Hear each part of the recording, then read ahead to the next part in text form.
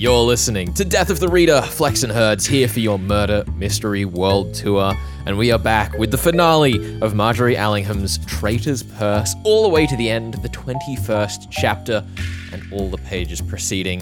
Herds, What a great time. This book is so good. It's so fantastic. good. It's fun. It's just a really fun time.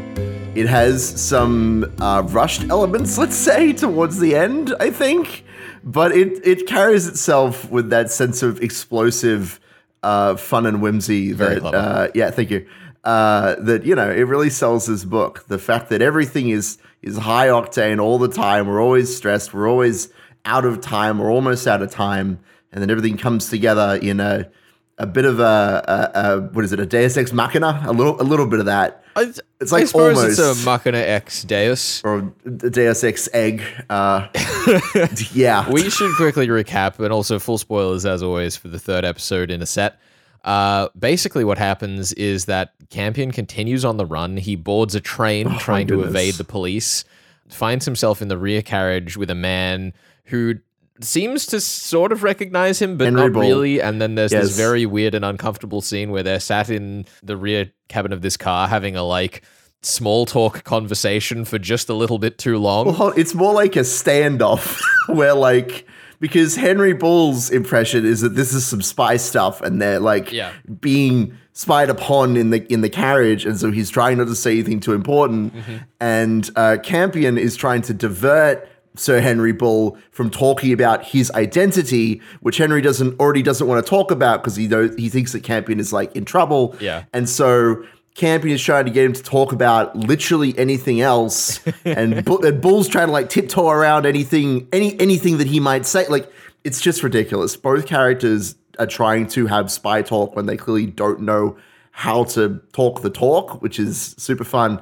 There's this brilliant moment where Campion is like, I think he's a wool merchant.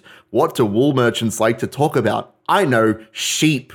Let's talk about sheep. Wait, that's a terrible idea. And it's great. It's a great little scene there. And of course, the entire bit ends up being that he's not there on that train to meet Sir Henry Bull. He's on his way to meet Sir Henry Bull. But of course, he doesn't recognize him because he can't remember anything. Yeah, he doesn't know who he is until he shows up at Henry Bull's house later. And he's like, oh, you're that guy from the train. Crazy. Wow, what a coincidence. We find out from Sir Henry Bull that minute 15 is a war loan from Her Majesty's Treasury for which Sir Henry Bull works. And of course, at this moment, for no particular reason whatsoever, Lee Aubrey shows up. Lee Aubrey. And Campion takes the opportunity to run off before he's caught yet again by the police, only to run headlong into the police, who arrest him not for hitting a police officer, not for killing a police officer, but for using a fake bill, a counterfeit bill, at the train to station. purchase the train ticket on which he met Sir Henry Bull. It's such a good moment because in his internal monologue, he's going, wow, they're really they're making up fake charges in order to arrest me. This is bizarre. I don't know what they're even talking about. When I think this is the moment when I was reading the novel where I kind of went, oh yeah, this is the real story about these counterfeit bills and how they're making their way into the story kind of subconsciously. I do have a sticking point with this moment for the mystery section, but we'll get there. I'll merely foreshadow that and save it for later. That's right. Because the next bit is, of course, when we land in prison after he's been arrested. And I found this section so interesting because on the one hand, I felt like him being in prison and unable to act went on for slightly too long. Well, it was also being used to show the two different sides of his mind, right? Exactly. Or Exactly. the three, because they combine at the end of this sequence. That's what the flow of the scene is. Is it it's basically a metaphor for where his conscious self has been this entire prison. time. Yeah, exactly. And it's very effective that it lasts for slightly too long. Yeah, just on the other side of the Judas window, as it were. Yeah. And it's so stupid, but also, again, really fun that the thing that pulls him back into his previous mindset is getting slugged in the face. Yes. And he wakes up and he's back in his previous state of mind, and it takes a little bit for everything to catch up. Because his conscious self can't remember what his unconscious self has done initially until he's put all of the pieces together, only to realize that the clock is, ticking very late, and he needs to get out of there, but doesn't have a way to do so because the officer in charge of him, the turnkey, is doesn't like him. doesn't like him. No, Yeah. No, I love that sequence. I love the use of the clock as like time is running out, because as you say, when the initial conscious mind takes over, he goes, oh, well, that's okay. I go into that fight down on the docks with my old pal Oates, and I kind of been, in prison for more than 17 hours. So that leaves me with plenty of time, plenty of days before anything significant happens. He looks down at his clothes and he's like, this isn't what I was wearing. And he's like slowly putting everything together, getting more and more anxious. Like, I feel like maybe it's been longer than that, but I'm not sure. And it takes Amanda showing up at the prison for him to put everything together, which is perfect, of course. And then Hutch comes back. Yay, and he can't talk because he broke his jaw. I love Hutch. Like, they have this entire scene, and at the end, Campion goes, Hutch, whatever is the matter? And he's like, I can't talk. You broke my jaw. Yeah, he's like writing on a piece of paper, like, you clod. You have ruined my life. I'm still going to get you out of jail because it's my job, and, we're best friends now. I think one of my favorite things about this stretch of the novel up to here is that it's just so naturally fun. Like, I was reading, having finished the book, reading some opinions from like Dr. Mike Grost, who was like, oh, this book really falls apart at chapter 10. And I'm like, does it though? Okay, Mike, I understand it's not a classic mystery, but this is great. Yeah. Well, this is what I was going to talk about last week, how the middle section really does go just everybody hates Campion, everything's going wrong, he's on the run, like for reals this time. But as soon as his two halves of his mind click together, everything falls into place. Everything starts coming up Campion. I do kind of wonder, because like for Mike Rost in particular, this book was sold in the United States as the Sabotage murder case, which makes it sound like way more of a classic mystery than it is. I suppose so. And I wonder if there's an audience of people, maybe including Mike, who like went into this book with way the wrong impression. Yeah, I wonder about that. I also wanted to note that I've seen a couple of different cover arts for this book, and one of them is Traitor's Purse, and it's got the fleet of lorries on the front, which again, I think that lends itself a bit to the scale of the story. It gives you a bit more of an expectation of what you're getting into. Whereas if you're expecting a focused mystery where we're like looking at the clues and pulling everything apart and looking at the suspects, and there are actually more than one suspect involved, like you might be disappointed, I suppose.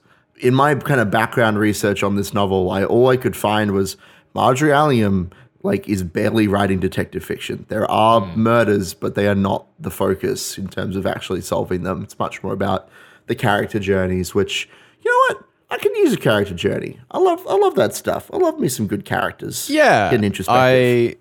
I'm excited for what we're covering next on the show in that sense, but we'll get into that at the end of the program. We will. The reason I kind of paused our recap here is because then, of course, we get into, unraveling the entire crime. There's like a throwaway line where Campion goes, oh, it was probably Pine. Yeah. And that's like the only wrap up we get to Anscombe's murder. It's like... Yeah.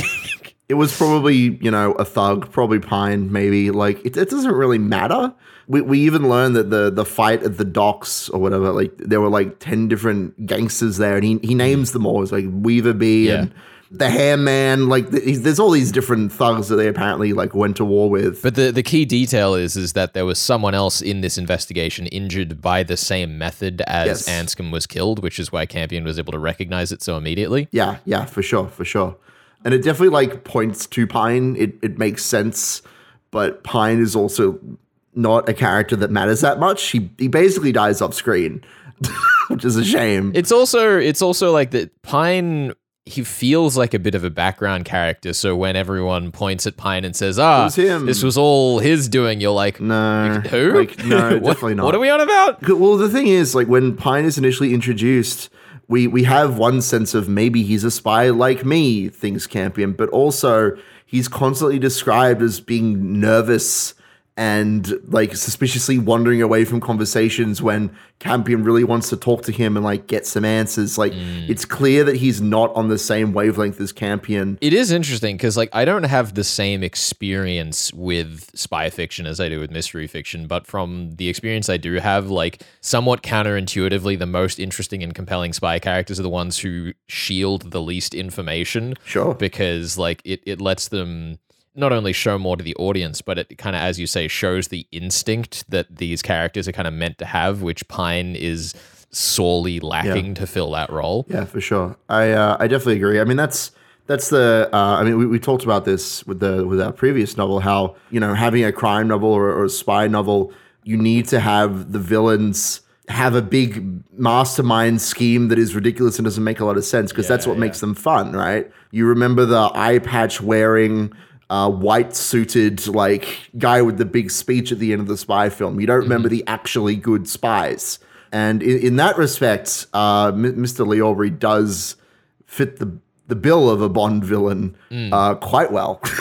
Yeah, I mean, there's this bit at the end of the meeting with Henry Bull where Bull is like, oh yeah, he's crazy. I don't know why we're working with him. He says like he's a great thinker, he's a mastermind, but you never know whether he's about to save the country or do something totally evil. Like it's one or the other. You don't know until he shows his hand, and it's that's fun. Yeah. And then the last bit that we get into is, of course, going in and stopping the fleet of lorries leaving with counterfeit bills to flush Britain's economy. Which we're going to need. We're going to need 30 strong men for, no less, possibly a tank. 30 strong men or one grenade. Or one grenade, yes.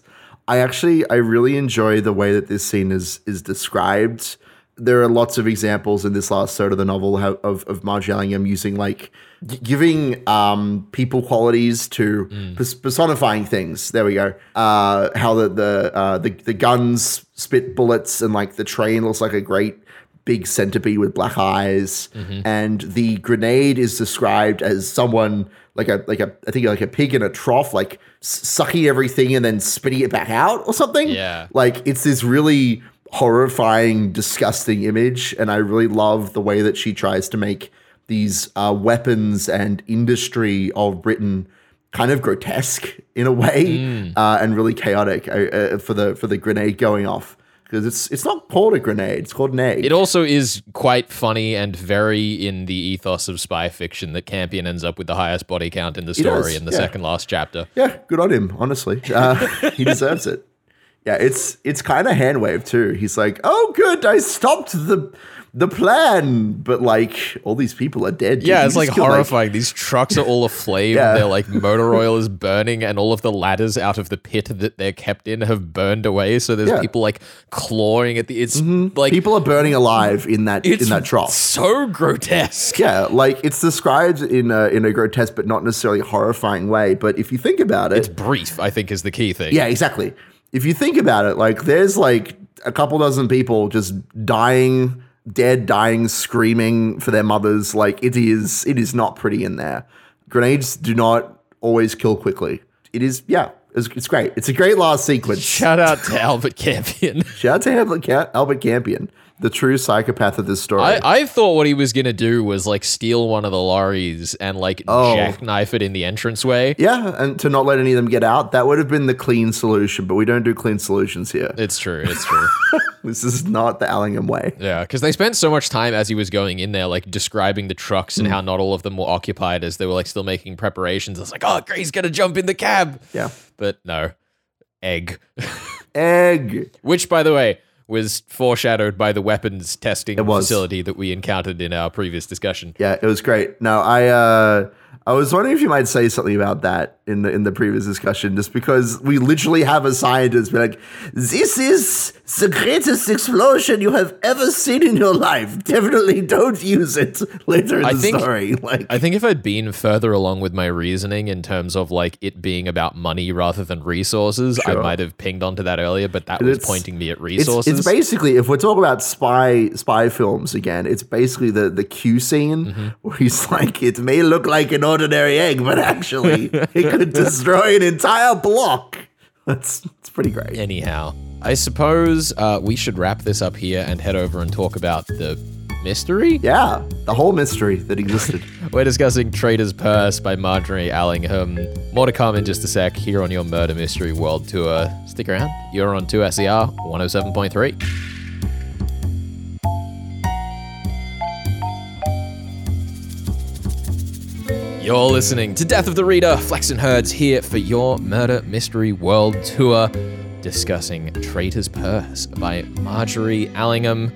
I have reached the end of solving this novel, and Herds, it is time for my post-mortem.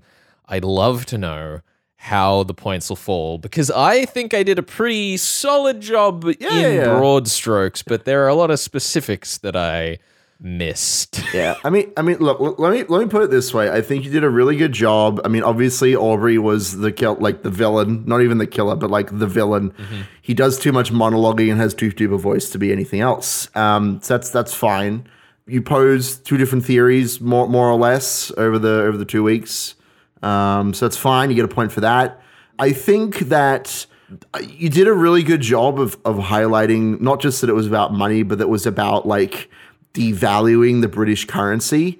That was definitely like, that's the core scheme of what Aubrey is trying to do. He's trying to do it so that he can install himself as according to the Wikipedia page, a technocratic dictator, which I love the phrase of that, which you didn't like 100% align on. However, you did pick up on the fact that Stanislaus Oates was the person who was being like watched for maybe killing a cop in the opening part of the the hospital sequence. You did mention that. So I think that said, your minute 15 talk was garbage. I mean, listen, you know, I had which minute 15 was what I described. I just thought that it was Aubrey's creation and not the British government's. Yeah, I think you're gonna walk away with 3 points for this one. I'm happy with that. Especially considering that I named the wrong culprit for Anscombe's murder. Yeah, I think 3 points is very respectable. You say that like the murder actually matters at all. Exactly. Like, it's not about the initial murder at all. That's more of a like, you know, this is the one lead you had and now it's gone. Now solve the actual mystery. You know? It is still Aubrey's scheme that got Anscombe killed, I suppose. Yes. No, that's fine. I mean, look, you picked Aubrey as the mastermind. That's fine. I'm pretty happy with that. So yeah. You get the 3 points. Minute 15 is admittedly quite a tricky thing to kind of puzzle out, I guess. There's not a lot of clues to say directly that like this is a government thing to create, like it's a war loan, you know? Yeah. They don't say the word war loan. What was the alternate title that Bull mentioned? It's like Victory 50 or something. Yeah, and they're like, 50. oh, that's a bit too on the nose. We had to change the name. Yeah, which is ridiculous. I did have a sticking point, as I mentioned, though, which is that when Campion gets arrested, he's arrested for using a counterfeit bill by the police. And the turnkey. Then, like, less than a chapter later, they go into great length about all of the ways that you would have to, like, boil down the currency to its bare components to be able to tell the difference. Yeah, I don't know. Maybe the particular note that Campion grabbed was, like, not as well counterfeited as the others. Like, it was a dud. I presume that like he stole it from wherever it was being manufactured. Yeah. And thus it wasn't like quite through dirtying or whatever, but it did feel a bit cheap having those two details about the counterfeiting kind of back to back. It was from the bag that he'd left with Lug, right? That's where he got, that is correct. Because Lug had given him the money, not realizing that it was counterfeit. Yeah, because there are quite a few different bags of money running around which are all counterfeit. It's bizarre, really. But yeah, no, I do agree with you. It is a little weird, but it is also a really fun moment for people who've been paying attention because, like, the whole story was about money the whole time. Yeah. It's about the distinction between, like, physical money and wealth and, like, the scheme as a whole, which is something that Aubrey is obsessed with. And on my end, like, I really love how Campion is, like, the one man who could solve everything. And Lee Aubrey is also like thinks of himself as the one man who can solve everything, but obviously he's wrong. Like, I love that as a theme. Well, I think that's kind of what I wanted to talk about is because obviously like we can't really break this novel down by fair play. It just not really. It doesn't fit the rules by most applications of them. But it is really interesting in the way that you still can get ahead of it, as evidenced by my attempt and almost success at kind of unraveling it. Yeah. But also that like the thematic content in that sense where there's so many different parallels, like, you know, him being in prison compared to him not being able to access his conscious mind, Aubrey and Campion being like two different sides of the same coin. There's so many useful narrative devices that really let you get a grasp on this story through unsaid direction, which is like so critical to dragging a thriller mystery through its paces. And let's not forget the most important character, Mrs. Erickson, who is the other side of the coin to Miss Amanda, to Lady Amanda even. Let's not forget. Who is Miss Erickson? Miss Erickson. There's a line at the end of the book where they say, Miss Erickson, she mattered after all. And I'm like, did she? Mrs. Erickson. What did she do? Mrs. Erickson, apparently, according to the Wikipedia page, is in charge of a group of women doing voluntary work. I believe she worked at the post office, ? And she was helping to like get official seals on the money that's being distributed. But they establish at the end of the book that they didn't need to do that because the government was going to hand wave it anyway in the announcement of minute 15. I'll be totally honest, I completely forget because I just know that she is introduced as the character who's kind of into Lee Aubrey. And the real reason she matters is because then Amanda could say, I actually knew that Lee Aubrey was a big ol' nerd all along because he keeps flirting with people, even though we're supposed to be getting married. Now, this is a mystery I was confused about. You Campion would never do this to me. What do you mean? Why are you confused? I'm honestly surprised you didn't put points on this because to my mind, I thought by about 2/3 of the way through the book that Amanda doting on Lee Aubrey was part of the plot that Campion had set up and he had forgotten about it. But then at the end of the book, she's like, oh gosh, I'm so embarrassed that I ever thought that. And I'm like, wait, what? I'll be honest, I'm surprised that hasn't like crossed my mind up until this point. I'm glad that you had this thought instead of me. I think it's just because I trust Amanda and I think that her and Campion would never do such duplicitous nonsense. Look, I'm just saying. It's just so weird because she's portrayed as like such a competent character. She is Campion's like one of Campion's biggest ally, much to the chagrin of Lug. But yet, like, she's still this like young girl who's like, oh, the pretty man with the deep voice. Yeah, and he's all his money and look, he's a master of bridge. He's pretty cool, you know. Like, what is this trash? You know what? I will agree with you. All nonsense aside, it is a bit strange that, you know, we're kind of throwing Amanda under the bus so that Campion can have his character developments. Yeah. That is definitely a problem with the way that Amanda is kind of portrayed in this film. Even though she is like by and large intelligent and competent and great. And she like saves him at the end. She gets Hutch. She like saves him from the prison and gets everything lined up at the end. But you are 100% correct in that, like, I don't know why she fell for Lee Aubrey, honestly, in the first place. It's clearly the vapors, I think, is what it was. I think that's the only explanation. It's just such a bad trope. I was so on board for her character until like the last scene, and I'm like, you are kidding me.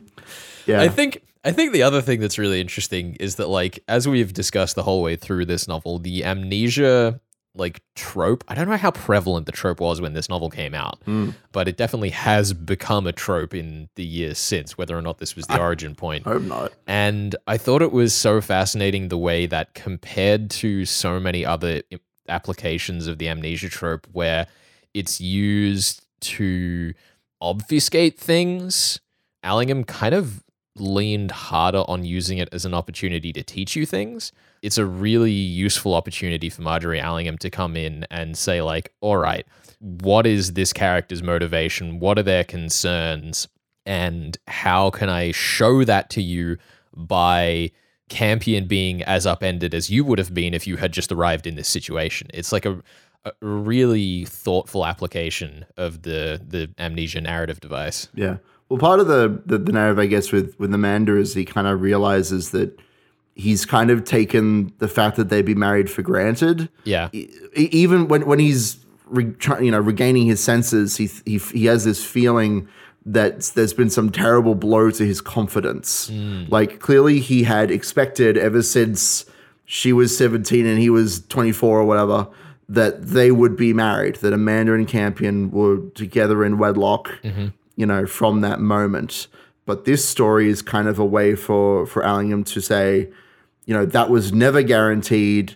Amanda is capable of like loving other people, and you know, it is not guaranteed that these two characters will end up together. But through the course of this story, Campion, he almost like rediscovers like why he wants to be with Amanda. I really enjoy the way that we use Amnesia to rediscover that. And this is definitely not the only story, as you say, that does that romance thing where like, oh, I have no idea who.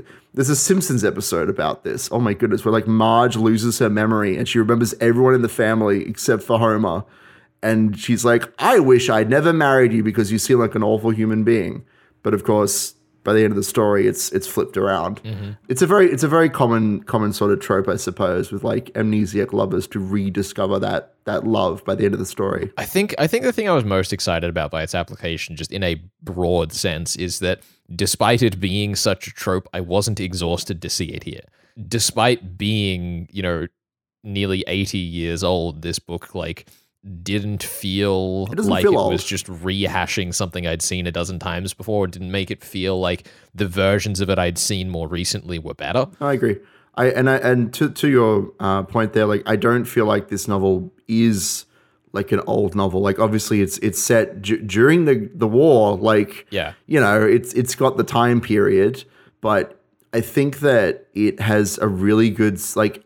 If you had told me it was written like in the last 10 years, I'd probably believe you, like without doing some research. Yeah. I think also the way that Allingham uses except for a few just odd words. You know? Well, yeah, there are some odd words, like but transpontine. Yeah, well, no, those are just quirky words that some historians thrown in there. Also, I should have styed. Oh my goodness, can we just mention how amazing that bit is? The use of reconnoitering instead of on reconnaissance. Nah, I love that. I love that. It just gives it quality, you know.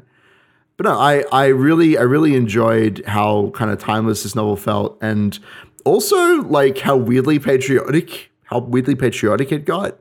With like all the Masters of Bridge, they're like, yes, the most important thing is the country, and we believe in her wholeheartedly, and it is the faith that the people have in Britain that will save us from barbarism. I loved that. Like, it's fantastic to just read. I suppose, though, we should wrap this discussion here, Herds, and it's time to announce the next book on the show. Now, Flex, I have to say, I'm very excited for whatever book you have to pitch to us, but unfortunately, I won't be a part of it. I will not have the. You will not have the?